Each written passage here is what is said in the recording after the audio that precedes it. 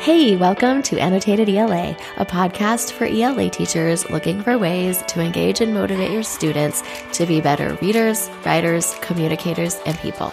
I'm your host, Melissa, a classroom teacher with 20 years experience in middle school.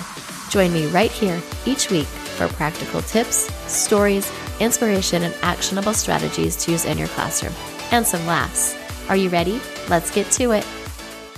Have you ever started a narrative writing unit with your students thinking that you have everything perfectly planned and crafted to unleash your students' imagination and creativity, have them writing about personal experiences and telling amazing stories? I've had that, only to have my students then stare at blank papers and not be able to think about what to write even with a prompt, which led me to changing everything around to help my students get to a place where they can tell stories that are enjoyable to read and for them to write. If this has happened to you, I am so glad you're joining me today. Welcome to Annotated ELA, where we are diving headfirst into teaching narrative writing to your middle schoolers.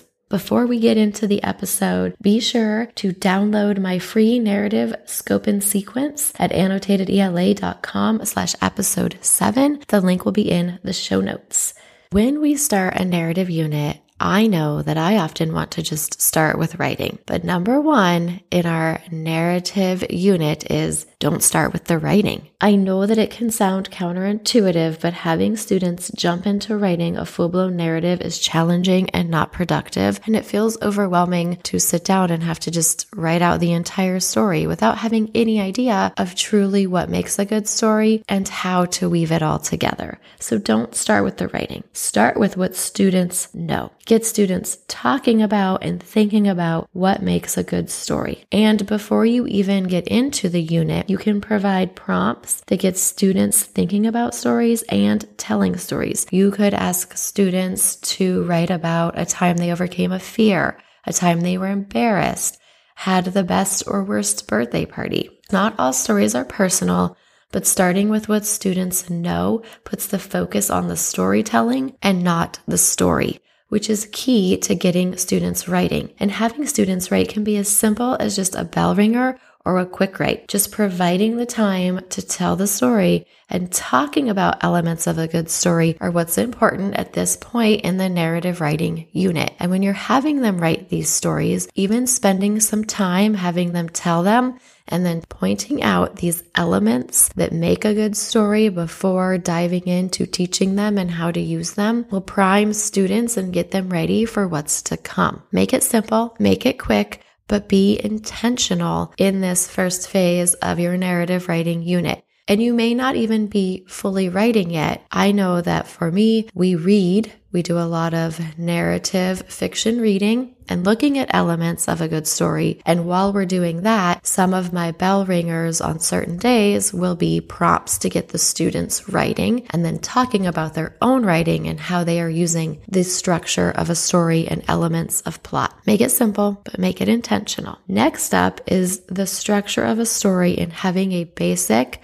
foundational knowledge of the structure of a story and the elements of plot. Here is where the students may be taking notes, or I will give a reference sheet for them to keep in their binder or their notebook, depending on what you use. But this is necessary for students to understand the elements of a good story and what that entails. So the elements of a good story are plot, characters, setting, conflict, and theme. The students need to understand what each of these are and why they are used in a story. You'll have to dig deeper into plot with exposition, inciting incident, rising action, climax, falling action, and resolution. But just making sure that students have a reference is what you need to do at this point. Students also need to understand that stories have a beginning, a middle, and an end. That setting creates a context for time and place. Writers control time and pacing in a story. The writers have complete control, and that's a powerful place to be and not something that students always fully understand. Conflict moves a plot forward and is an opportunity for a character or characters to learn a lesson and or make a change. So conflict really is the crux of their entire story. Point of view impacts a reader's experience. I'm going to take a minute and go off topic here. Have you ever read a story where you thought it was true? You thought it was the writer's or the author's own personal experience? The entire novel is written in first person, and you somehow got it in your head that it was a personal narrative, only to find out that it was fiction the entire time. You, as the reader, suddenly have a different experience. It is a powerful moment for students to understand that point of view impacts the reader's experience, and they are in control of what that experience is. Finally, that leads to theme, which is the universal message that reveals what the story is really about. Theme should be in the first stages of planning so that the writer knows what the story is really going to be about and can lead the reader to that universal message through the basic elements of plot and the story structure. So many things to think about when writing. This is why it's so important for students to have a basic understanding of the structure of a story and these elements of plot. Providing them with a tool or a reference sheet or a way to come back and be reminded of what each of these things are is very beneficial. The third step, strong mentor text. So now that students have that foundational information on plot and story structure, it's time to read these mentor texts and unpack it all. Short stories and even picture books make perfect mentor texts for narrative writing because it allows you and them to spend time analyzing plot, characters, point of view, conflict, and theme to provide context for what the students have been learning. So they've been looking at all of the pieces as pieces, and now with the mentor text, they can see how all of these pieces come together to create the whole, which is good storytelling.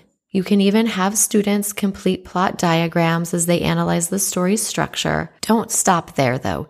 Even if the plot diagram you're using has a space for theme and characters and conflict and point of view, don't stop with just having them fill in plot diagrams.